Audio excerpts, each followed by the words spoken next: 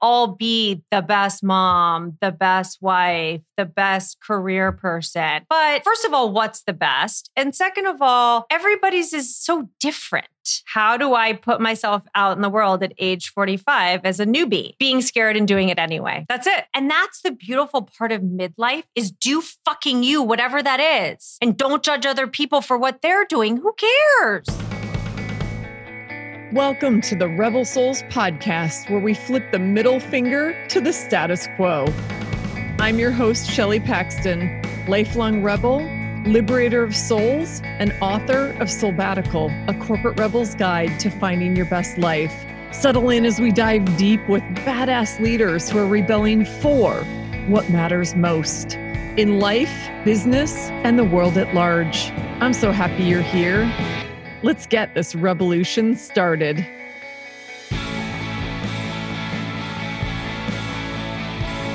This is a Soulfire production. Hello and welcome back, my fellow rebel souls.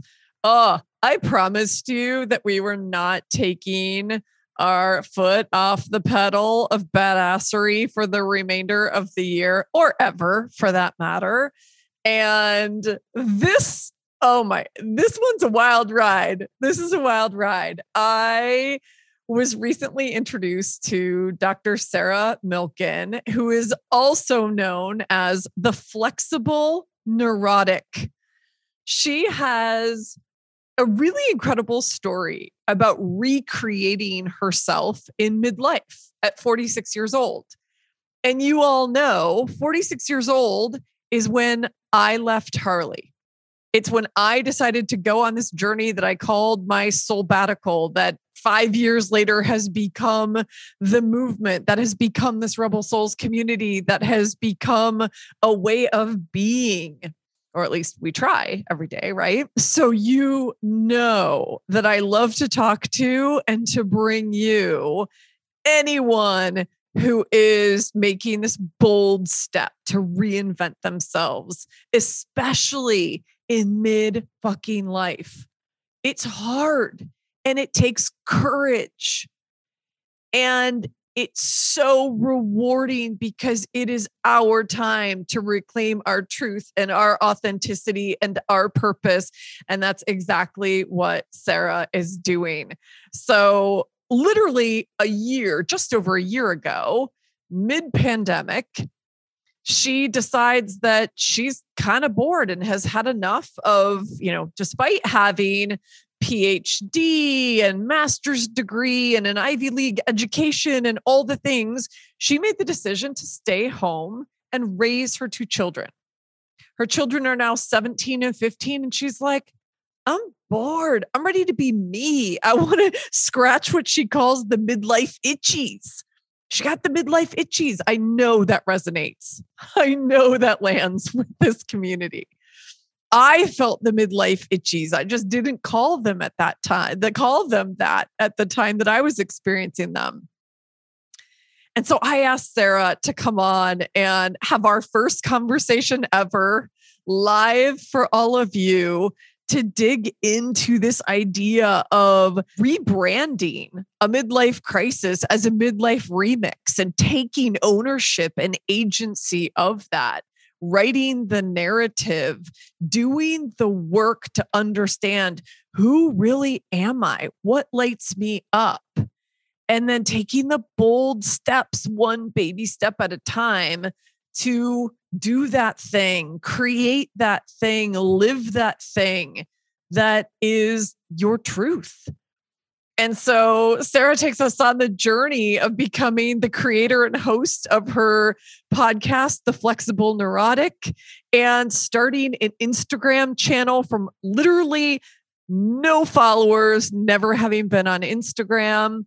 And all of that is a beautiful metaphor or foil for her midlife journey and her living it out loud and sharing it all with us. And as she says, getting out her golden shit shovel. I mean, she puts that PhD to use, you guys, and really starting to dig in and to normalize, the layers of shit that are associated with midlife and the things that, are only spoken about in hushed whispers. And she brings them into the light and boldly goes there. And by there, I mean everything from vaginal health to sexual health to aging parents, mental health, midlife career pivots, all the scaries that come up as we make these bold decisions to live midlife on our terms. And this is such a fun conversation.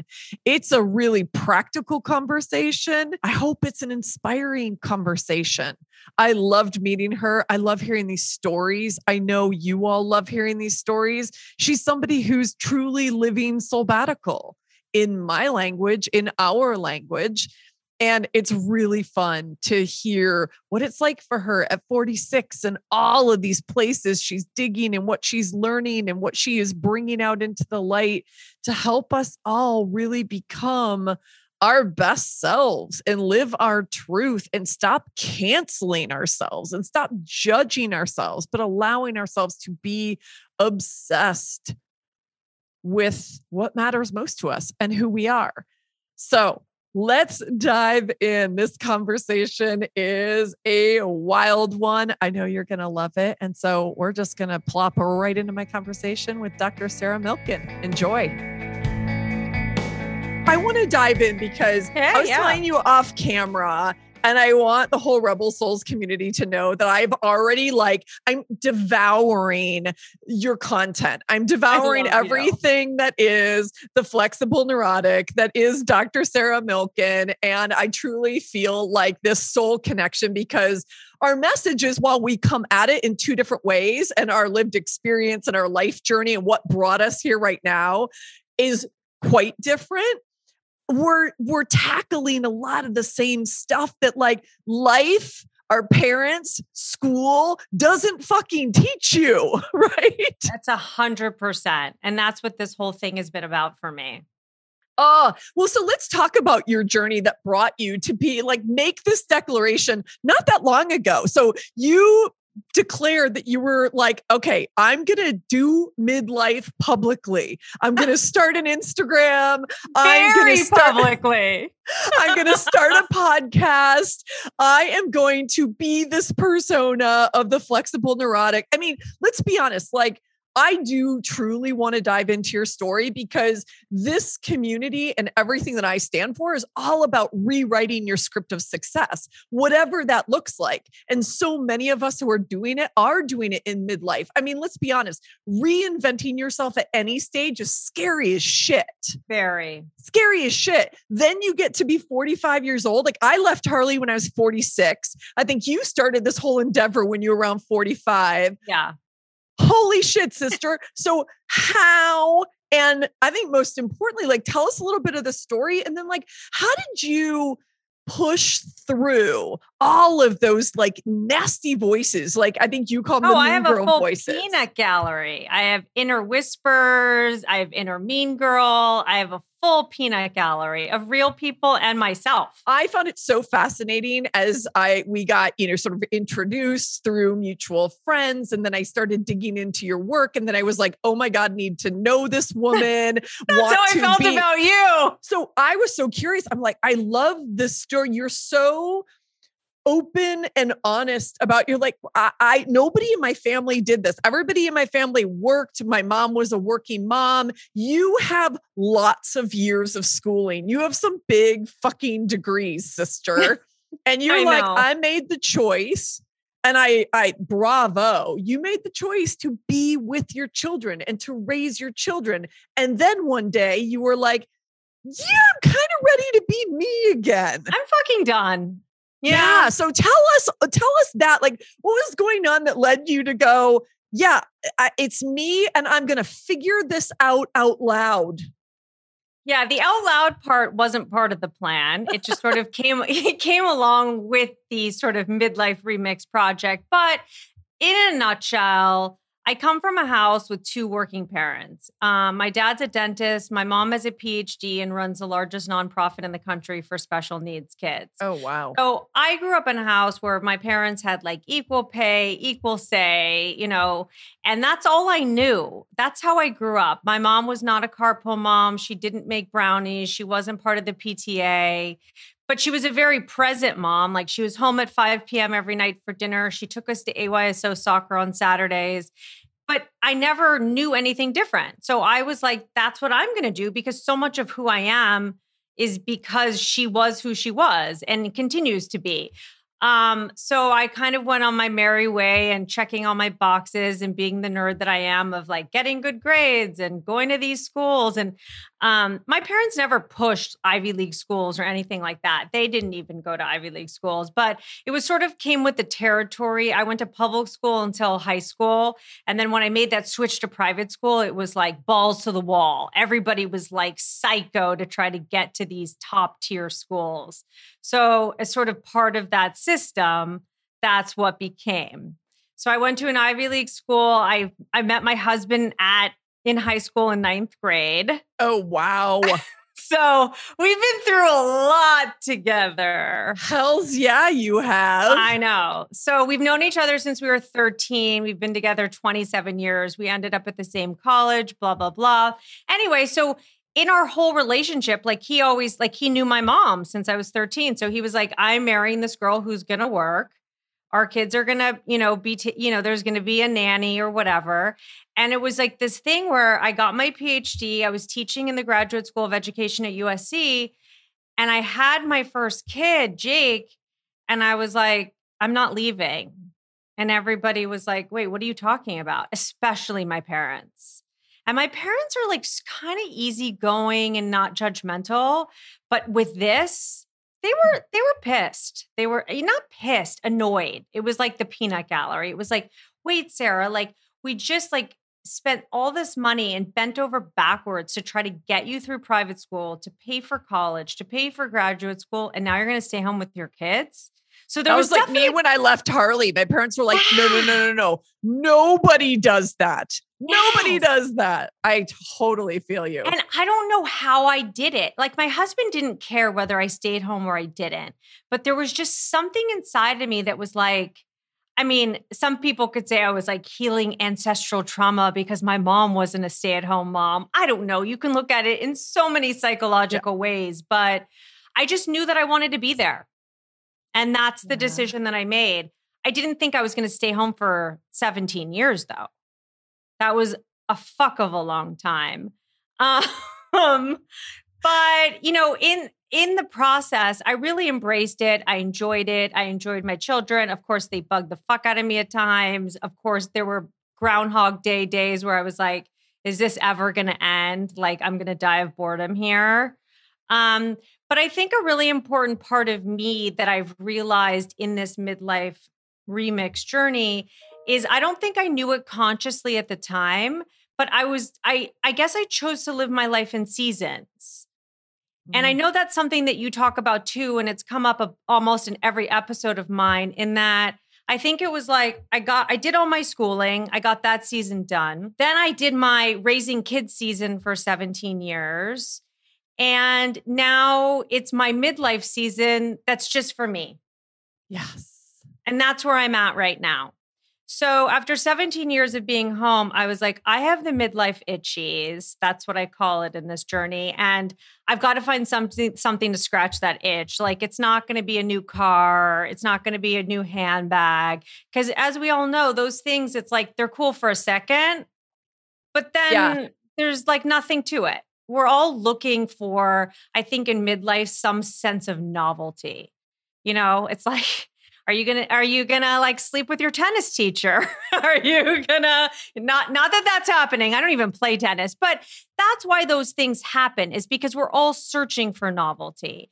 Are we gonna start a side business? Are we gonna write a book? Are we gonna adopt another kid? Are we gonna foster pets? It doesn't matter what it is. It's just a matter of you finding what's going to scratch that midlife itch. whatever it is. And how much of that, both in your own story and in what's being revealed from all these amazing people that you're speaking with, how much of that has to do that we spend so many of those previous seasons living according to other people's terms and other people's expectations? And it's finally like, I just fucking want to own being me. So much of it. Like so much of it. Like I said, my parents were pretty cool, but like I went to a high school where the expectation was everyone went to these top tier colleges. I don't even like looking back on it. I'm not sure that was even necessary. I'm not sure that all that schoolwork in high school and stressing out was even worth it or necessary, but it was the expectations that were sort of handed down to me. It was like the high school narrative of this is what we do. Yeah.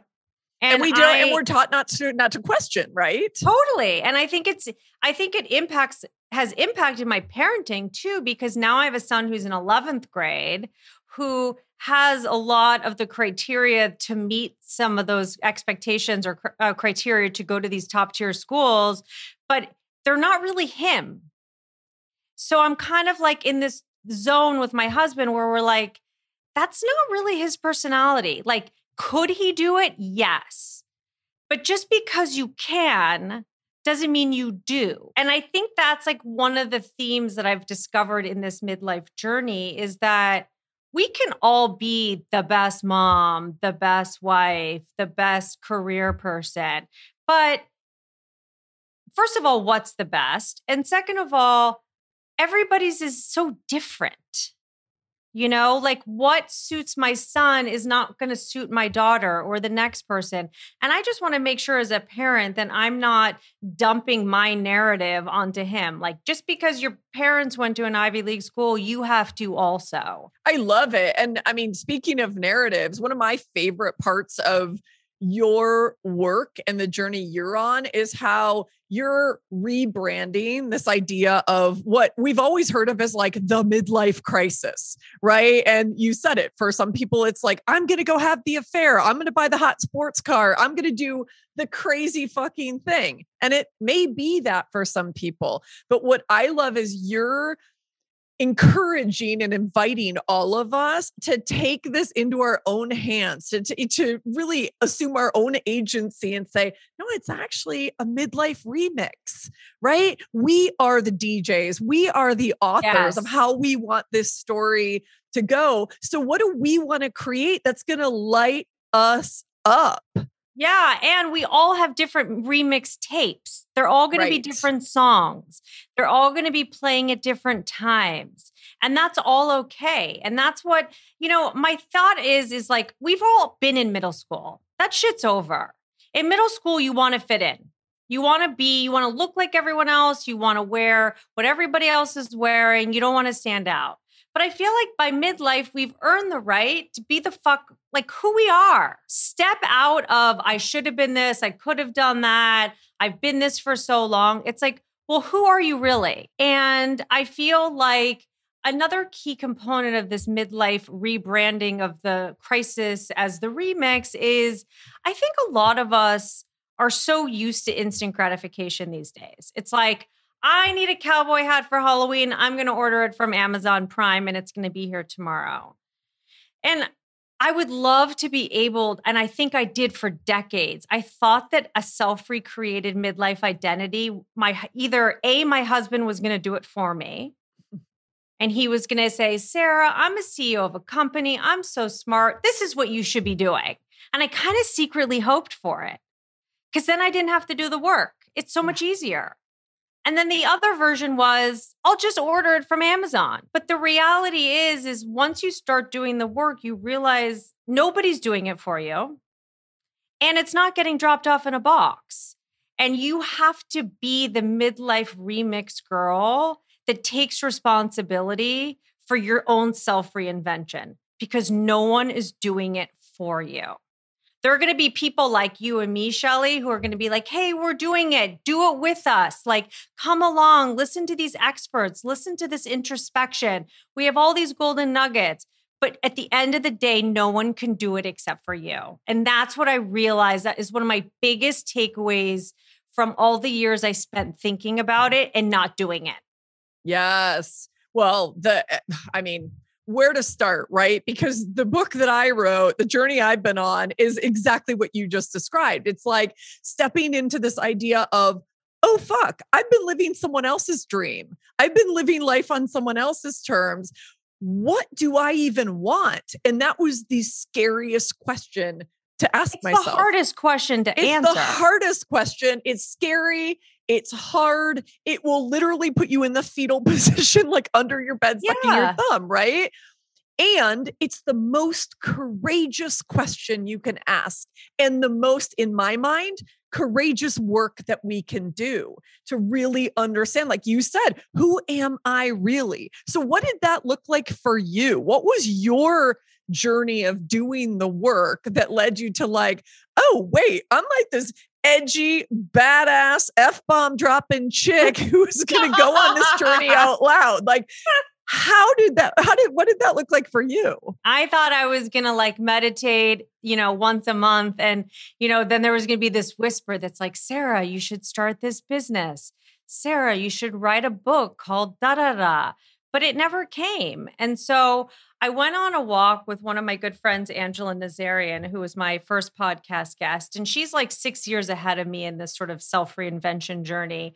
And she was like, Sarah, you have so much to say. You have so much to you, but you just need to figure out a way to harness it and organize it and articulate it. And I feel like you do really well with a life coach. And I was like, what the fuck is a life coach? What are you talking about, Angela? And I have a PhD. I know therapy up the wazoo. She's like, it's different, Sarah.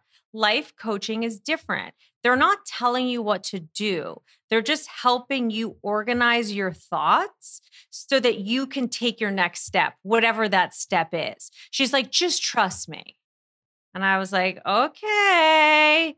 So I actually ended up talking to 2 life coaches because why not do 2 when, you don't have to do one. You overachiever, you. I wanted to sort of, compare and contrast. Anyway, so I hired a couple of life coaches and I really wanted to sort of dig into like, okay, what's next, Sarah? Because I thought, okay, I'll just write a book.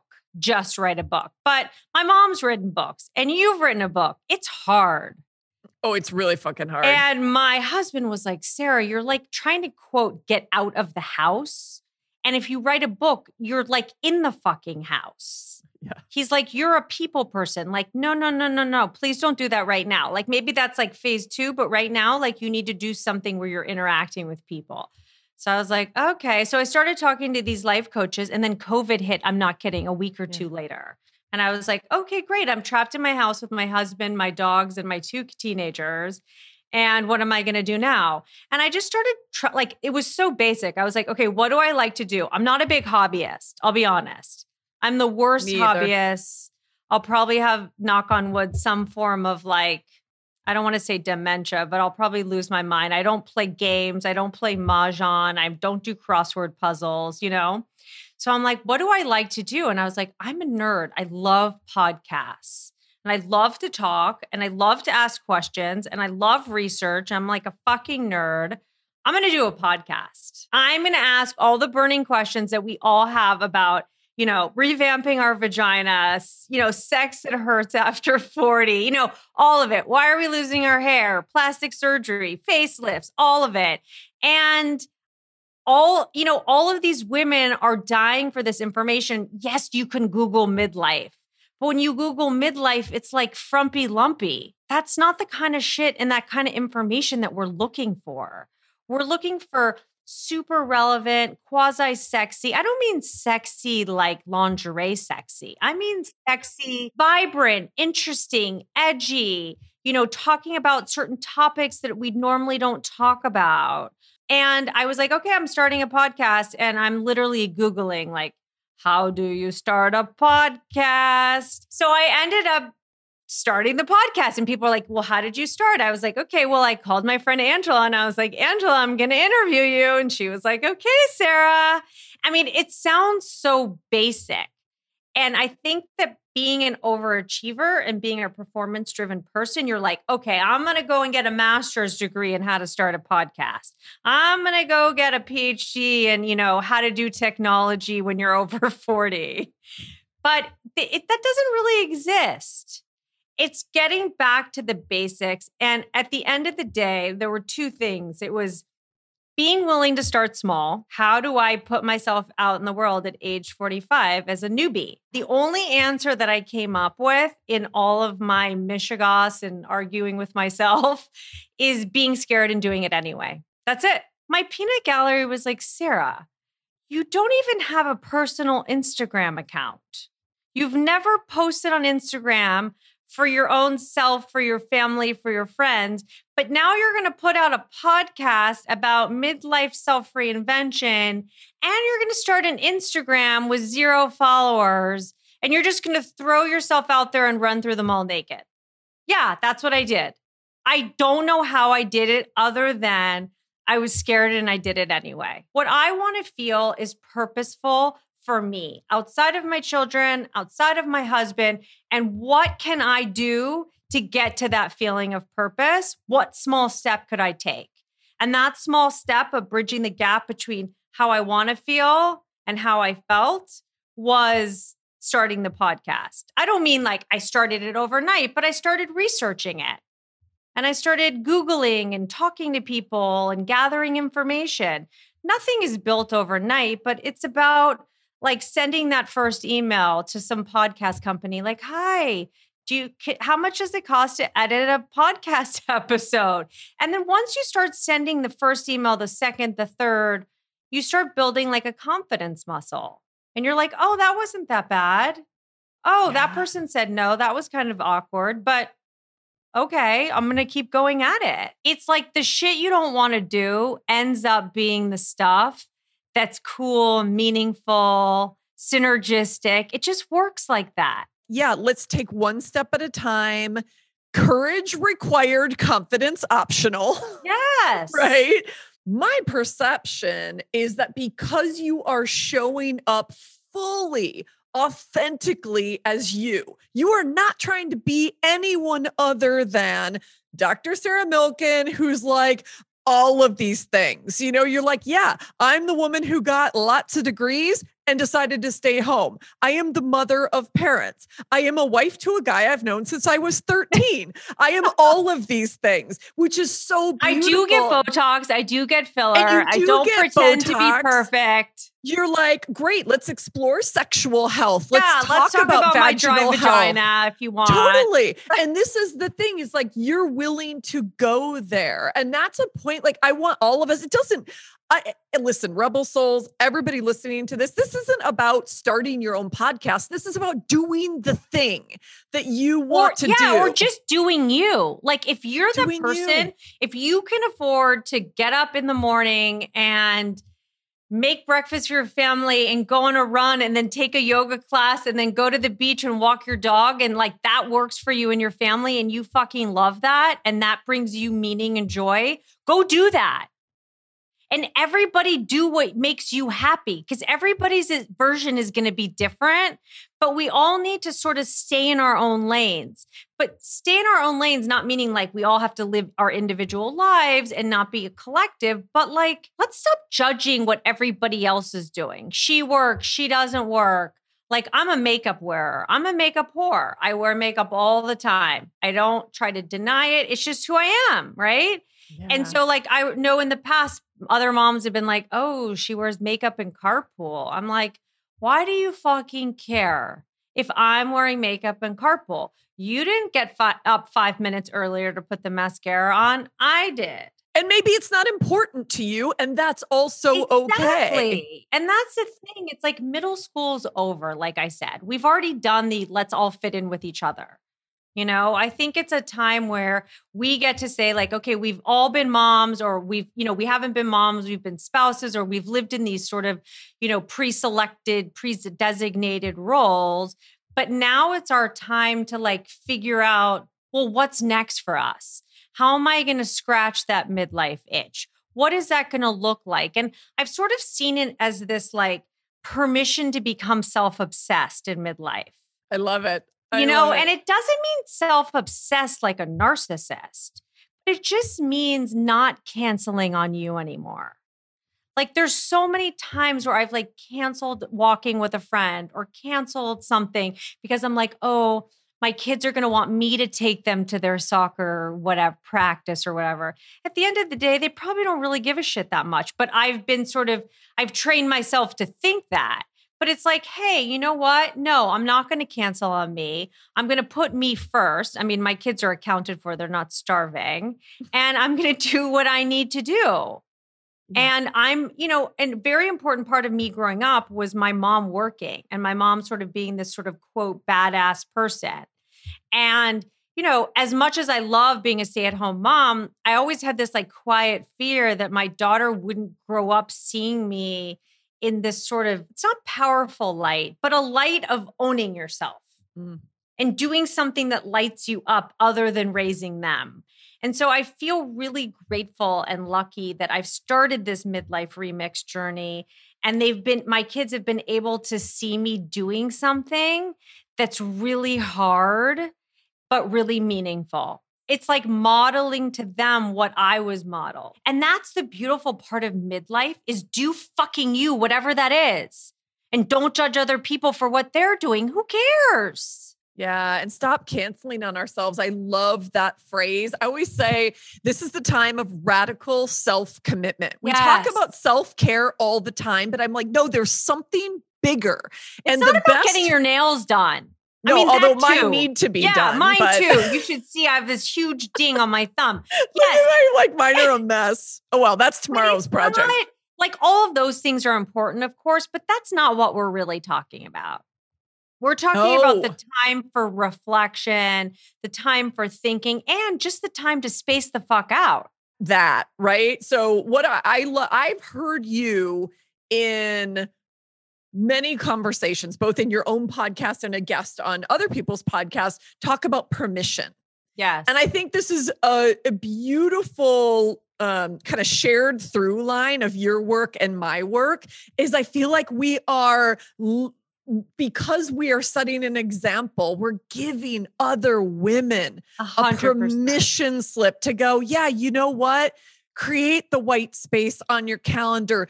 Do you put the makeup on or don't fucking put the makeup on? Fill the lines in with Botox or don't fill the lines in with Botox. Like, do you in a way that feels good and that lights you up because it's really fucking hard to try to be somebody else. Let's be honest. Right. And so I love that you give that permission. My 15-year-old daughter says to me, sometimes I'll be like, ooh, like, I don't know about those jeans or something. And she goes, just do you.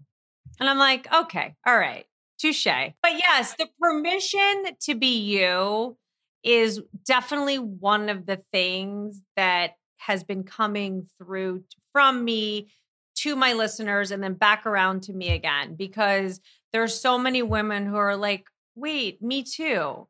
Not me too, but me too. Like, I feel that way too. Like, I feel like I want to take back myself, but I don't know what that looks like or what that means or what that feels like. And my answer is, you're not going to wake up one day and it's just all going to be clear. I mean, you and I are enjoying what we're doing and feel passionate about it, but it doesn't mean it's crystal clear all the time. It's like, can you live in murky waters? Yeah. Or can we swim together in murky waters? Right. Because that's really, I wrote in the beginning of my book that I wrote this book so that I could put an arm around you and say, I got you, because I wish somebody would have done that for me. Yes. When I was leaving this big job and this big career and I was scared shitless and I knew it was absolutely the right thing to do for me. And I see you doing the same thing. You're like, okay, there are other women out there who are like, I want to figure this out. I want to recreate and reinvent myself. I just want to be me. Yeah, I know it's true. And seeing other women do it makes us not feel so alone. I 100% agree. I mean, I was at an event the other night and I hadn't seen a bunch of these people for a long time. And one woman came up to me and she was like, Sarah, I just want to tell you how impressed I am that you're doing this podcast. And like, I don't need, another thing that we do need to talk about is external validation, because I think that's a really big theme in this midlife journey. But having this, there were probably 3 women that night who literally went out of their way to come to me, to acknowledge my podcast, tell me that they're listeners, tell me that they look for, blah, blah, blah. And they're not people that I would normally associate with being generally effusive or effusive to me. So it was sort of like, wow, like even they are like, wow, Sarah, you're really putting yourself out there. And one of them said to me,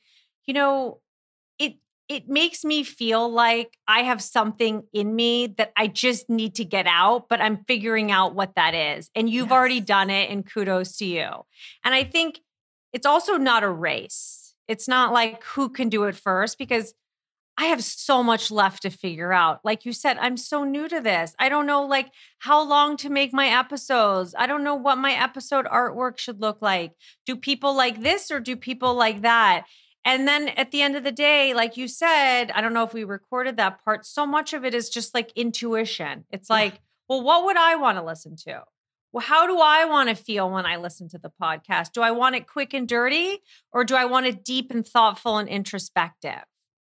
So I think that intuition is a big part of the midlife journey. Can we tap back in and like figure out what feels good for us? Because I feel like we've put that out of our minds for so long in serving others or serving others' narratives. Well, and that's related to the topic of external validation, right? I mean, we have been taught for so long to look outside ourselves to say, am I worthy? Am I of value? Am I doing well? Am I successful? I mean, insert other 1,000 questions here, right? Instead of looking inside to say, does that feel good? I have this concept of feeling successful. Right? When I was at Harley, I ticked all the traditional boxes of success, but I felt empty inside. Mm-hmm. So that's like when you start looking outside for external validation, you oftentimes feel very empty on the inside. So how do we reconnect and it's recalibrate? Never enough. It's never enough. We'll never fill that hole with all the stuff from outside. No. Absolutely not. And I think that is one of the biggest things with this podcast is I would like, if I follow the metrics from the beginning and try to see like how many downloads did I get? Like how many likes, how many whatever, I could never get up in the morning. Yeah. It's like weighing yourself. It's like the movement is so small. It's like a few more of this, a few more of that. And if you base all of your forward thinking on those metrics, I feel like you're never going to get anywhere. Because you're always looking like, oh, how many likes did that get? Oh, should I take that post down? But I'm not saying I'm perfect and I try to, and I don't care about what people think, but I've really tried to, with the Instagram thing, especially have a healthy view with it. Because there's always going to be someone, it's like anything in life. There's always going to be someone who has more. There's always going to be someone who has 6 people working behind the scenes on their Instagram and liking 400 people's posts. So those 400 people like theirs. But who has time for that shit? Yeah. I'm super curious how you check in with yourself on this, because this is definitely something that it's an ongoing challenge / struggle / journey for me. People ask me all the time, how many books have you sold? And my answer is, I don't know. Yeah. Because early on, and this might be similar to likes and followers and downloads and all the things, early on, I realized that no matter what number I saw on that sheet or on my author portal at Simon & Schuster, or whatever it was never going to be enough.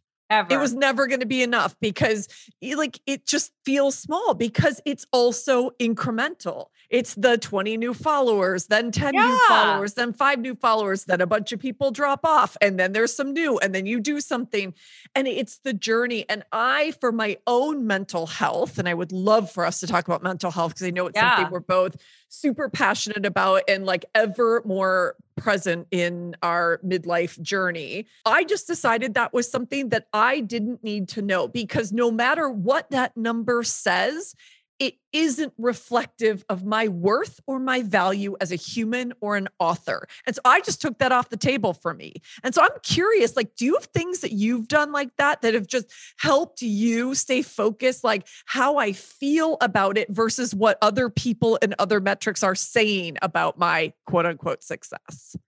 Yeah, I mean, 100%. I mean, like for starters, my son is 17, my oldest. I haven't weighed myself since before I was pregnant with him for that same exact reason.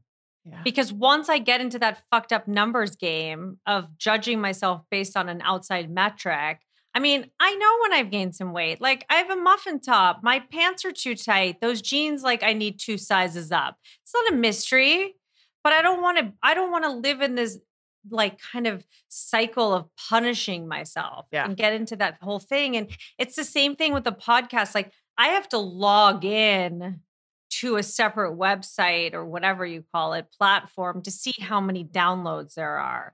Sometimes I don't even look at it for 3 weeks or a month. Oh, totally. And someone will say, well, how's your podcast doing? I'm like, well, and they're like, well, how many downloads do you have? I'm like, I don't know. And they're like, well, how do you know it's doing well? I'm like, I don't know. People are DMing me. They're enjoying it. I have all these people wanting to be on my podcast. I'm getting to be on other people's podcasts, and it just feels good. And that's okay for me right now. And then some people are like, good. Yeah. And then some people talk about like, well, how are you going to monetize? And I'm like, well, I'm not worrying about monetizing right now, because that wasn't my initial goal with this project. It was like, can I produce a viable product for midlife women about inspiring and normalizing self-reinvention in the second half of life? Yes, I think I have created a viable product. So in my mind, it's a success, whether there's 200 downloads or 20 million downloads. Yeah. And that's how I view it. And I love this idea. Like what I hear in that too is this still bringing me joy? Does this bring me joy? I mean, that's one of the things. If I'm waking up feeling like, if I were approaching this conversation going, oh my God, I do another fucking podcast interview. Totally. And like, oh my God, I'm like ripping my hair out, then it should be over and done with. I should not be doing this anymore. Quite the opposite. I do all my podcast recordings on Thursdays. I wake up like on fire every Thursday. And so my question now has been, how can I get every day to feel like Thursday? Because I love the feeling I have on Thursdays. And so I invite everybody to ask themselves that question. Like, think about when you just feel like, I'm so lit up, I jump out of my skin. I want to like run through the screen and hug you and like, so what brings you that feeling? And then how do you create more of that in your life? And then how do you measure success by that kind of feeling versus some other bullshit numbers? Right. And it doesn't I agree with you. I threw all my scales out too, sister. Oh yeah. I don't even have one. But it's also, and when I go to the doctor, I'm like, don't tell me. And she's like, well, and then the nurse walks in and she's about to like tell me. And I'm like, wait, I just discussed this. No. But I don't have a specific day of the week to record podcasts, because I'm a little of the opposite in the sense that when I do an hour and a half podcast, I feel like I've like given birth to something.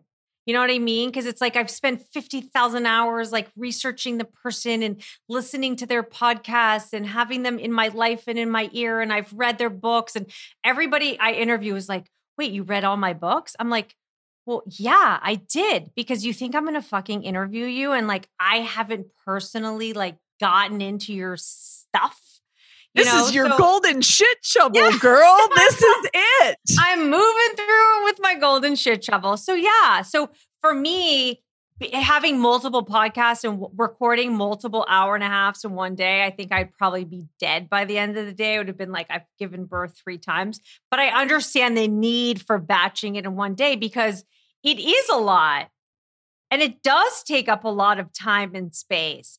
But it feels so good. So I think the way that I replicate that like everyday feel good feeling is sort of like every day when I'm sort of prepping for the next couple of episodes. I'm like, oh, I love that. I love that Shelley's talking about, these truths.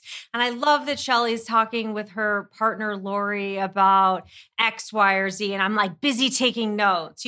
That lights me up. And my husband's like, why are you working at night? I'm like, because I don't see it as work. Yeah. Like I see it as like reading a book or playing the piano, because I'm like digging through this person's sort of information, learning about them and nerding out. 100%. Well, because this is you being and you recreating in midlife, because your golden shit shovel is surfacing all these yummy golden nuggets that are helping you. So many. I'm like, how could I incorporate all of these? Oh my God, this is a forever thing for you because there are so many. Like you can't get to the bottom of this thing. And I mean, there's literally, I wrote down a list. So as I was thinking about this, I don't know that my golden shit shovel is as big as yours. I don't have a PhD behind me. Well, but you can get one at Amazon, I'm sure. Oh my God, totally. And I'm a curious motherfucker. So we'll just leave it at that, right? So it's like, I just want to know. And like you, it's like, that is rocket fuel to me. When I get into somebody's world and I'm like, oh, I love their worldview and that's so interesting and tell me more. And I want to read all your books, same thing. And I'm really curious that like you really are hitting head on. You're not getting into midlife going, let's tiptoe around the easy bits of midlife. And we talked a little bit about this earlier, but you're going, no, we're going into fucking midlife and the shit. We're going into your vagina. We're going into your vagina, right? Like, let's just call it out. We're going into your vagina. So it's like, we're not just going to be like whispering over here on the side. Let's have the goddamn conversation. And this is where I'm learning a lot from you as I'm listening to you and what you're doing. And I'm thinking, wow, I call myself a rebel soul. How can I be even more bold in approaching how I approach the topic of rewriting your script of success and flipping the middle finger to the status quo? And so I literally wrote down, I'm like, oh my God, I'm so curious. I want to know all the nuggets on mental health, midlife career pivots, aging parents, vaginal and sexual health. I mean, I could go on and on and on. And I'm like, this is so yummy. So the one thing I want to make sure we talk about, and maybe we scratch the surface on a couple of these, and you can share with us, like, what are the most either like surprising, what were the most surprising insights around, let's talk mental health, and then you pick the second one that we talk about. What is something you learned that you would love to share with my community in mental health and maybe vaginal or sexual health, whatever? Oh my God. There's so many things. I have to think about that for a second. Let me start with vaginal health. Yeah, let's go there. Let's start with that one. I think one of the biggest takeaways for me was it was episode 4 with Dr. Sherry Ross, who's sort of like the vagina whisperer. She's like the celebrity gynecologist in Los Angeles. She is fucking hilarious, amazing. She has a TV show, a digital online TV show with Ellen DeGeneres called Lady Parts, and they like really get into it. So I think one of the biggest takeaways from her was that we have to treat our vaginas the same way we treat our faces. Think about that. We moisturize, we exfoliate, we take care of, we plump, we pinch, we do all of those things. Yeah. And so many of those things relate to the vagina. Like we just sort of think of the vagina as this like extra part down there. But she's saying, no. You have to like lube it. You need to moisturize it. You need to take a bath in extra virgin coconut oil 3 times a week. Like it's 20 minutes 3 times a week. Get it all up in your parts and it's there. It's so, and I can't tell you, I literally became like a vagina expert overnight from that episode because people are like, oh my God, I can take a coconut oil bath and sex won't hurt as much. I mean, it was so many interesting aspects to it of the thoughts about revamping your vagina as part of the midlife revamp, and then. Yeah. And as part of the, I'm not scared to go there, right? Yeah, like, and I'm not a porn star. Believe me, my husband would like it if I was a porn star. Just kidding. Because he's like, Sarah, you're doing so much vagina talk, but like, I don't see vagina happening in the house. And I'm like, Well, it doesn't necessarily have to happen all the time. Right. Like, maybe a few more coconut oil baths, baby. But I did say this in one of my episodes that I did see him. He bought one of the lubes that was mentioned in the Dr. Suzanne Gilbert Lenz episode. Because he listens to all the episodes because it's like a fucking test. To be married to me and not listen to my episodes, he's like, no way am I ever doing that. So when he walks the dog, he's like totally caught up.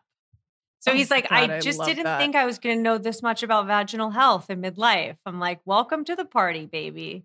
Exactly. This is the journey.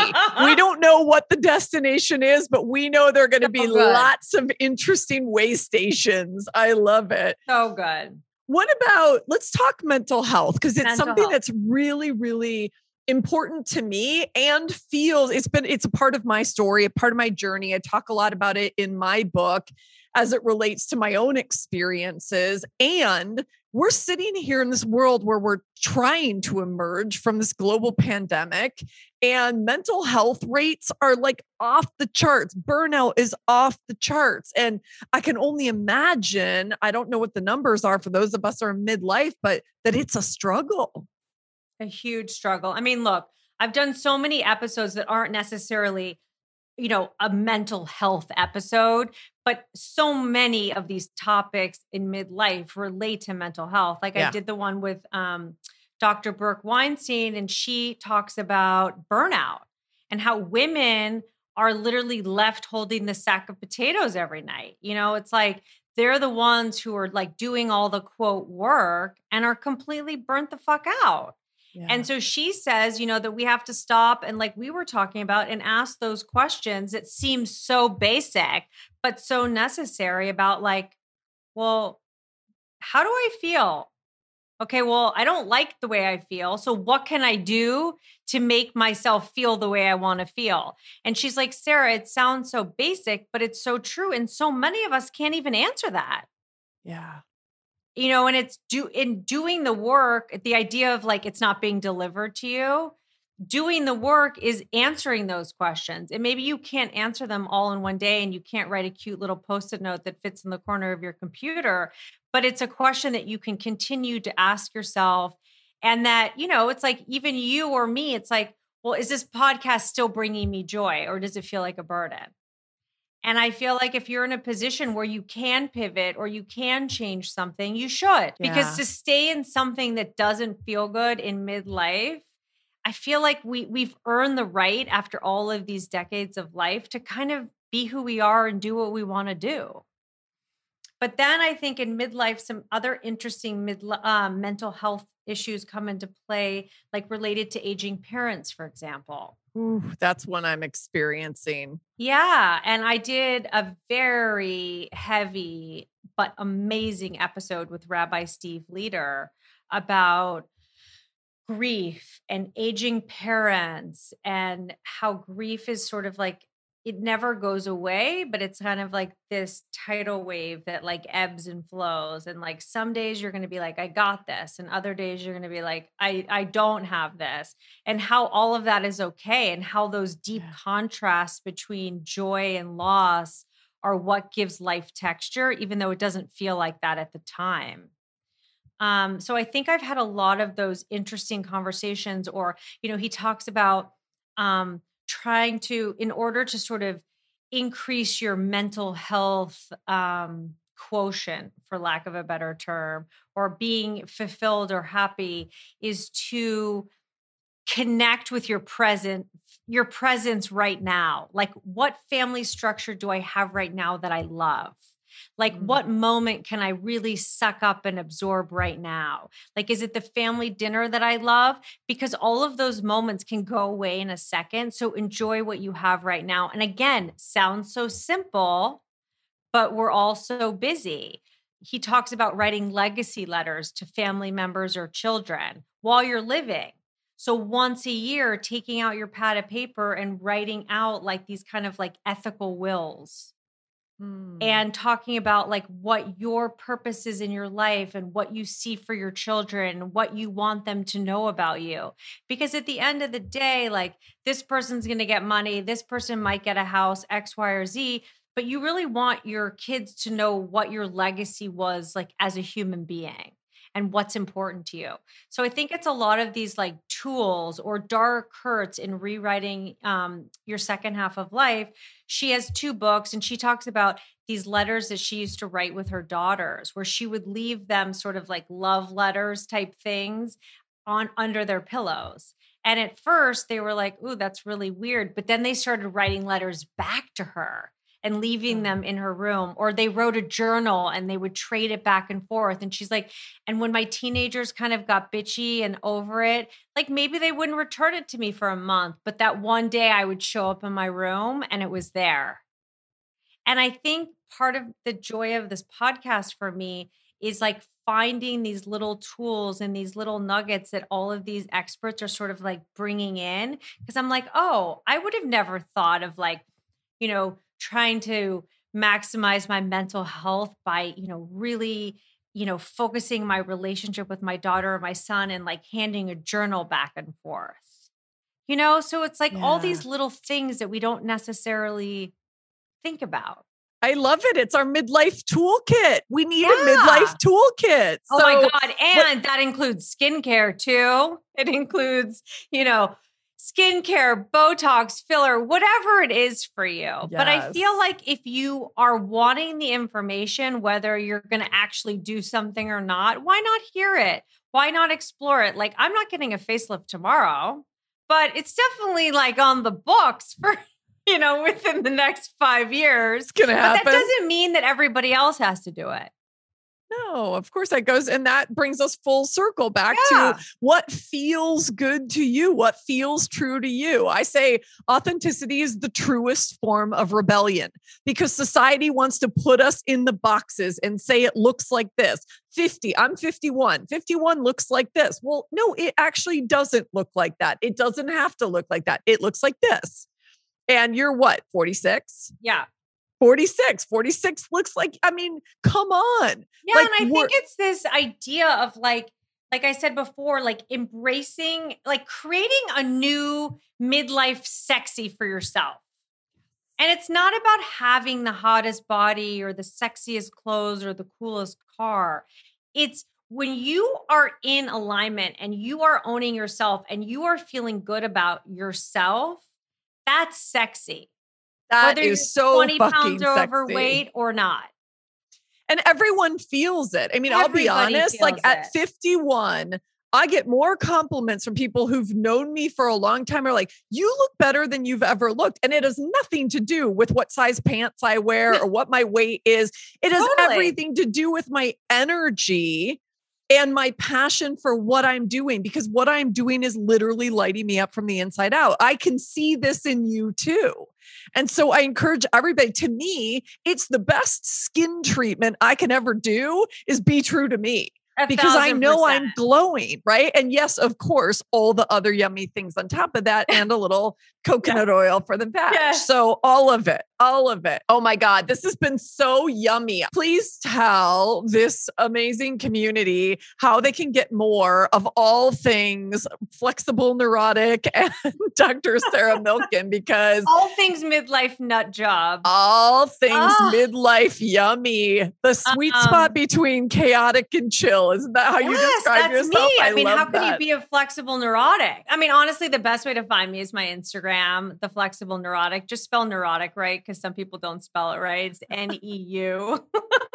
So yeah, I would say my Instagram, and my Instagram takes you to my website, and my podcast is in all the platforms where everybody else is. Yeah, where you're finding Rebel Souls. And at some point, I know you and I are on the books. I can't wait to be on I can't wait. Are you kidding? Like, just to be on this podcast, I was like diving into all things Shelly. Like, I already have my podcast, half my podcast notes for you. Oh my God, are you kidding? Like, I want to like come hang out with you and Lori. I want to be in your vibe room, Shelly. That's Lori's vibe room. I know, it's incredible. Yeah, but you have a Zen den, don't you? I have a Zen den. Yes, I know do. My shit. Good. Sister, this is going to be a to be continued conversation on many levels. And I'm so glad we got to do this. And thank you for sharing just all of your Now I need like a midlife post shower. I'm like a sweat. How are your armpits, Shelly? You know, actually, because I have like 2 layers of sweater on. It's so fuzzy. They're not wet. Maybe it's just you've absorbed it all. It's absorbent cashmere, apparently, which I didn't know there was such a thing, but we're discovering it. But Rebel Souls, thank you for joining us. Sarah, thank you for just showering us with so much just wisdom and humor and authenticity and midlife wisdom, all the things that you are. And I can't wait to continue this. Thank you for joining us. Oh my God, love you. See you soon. Love you too. Hey, Rebel. Thanks for listening. If you were inspired by what you heard, please subscribe, rate, and review so our fellow Rebel Souls can find us. We have big work to do together. And if you want to dive deeper, head on over to my website at soulbatical.com and follow me at Soulbatical on Instagram. Until next time, stay bold, brave, and badass, and never stop asking, what am I rebelling for?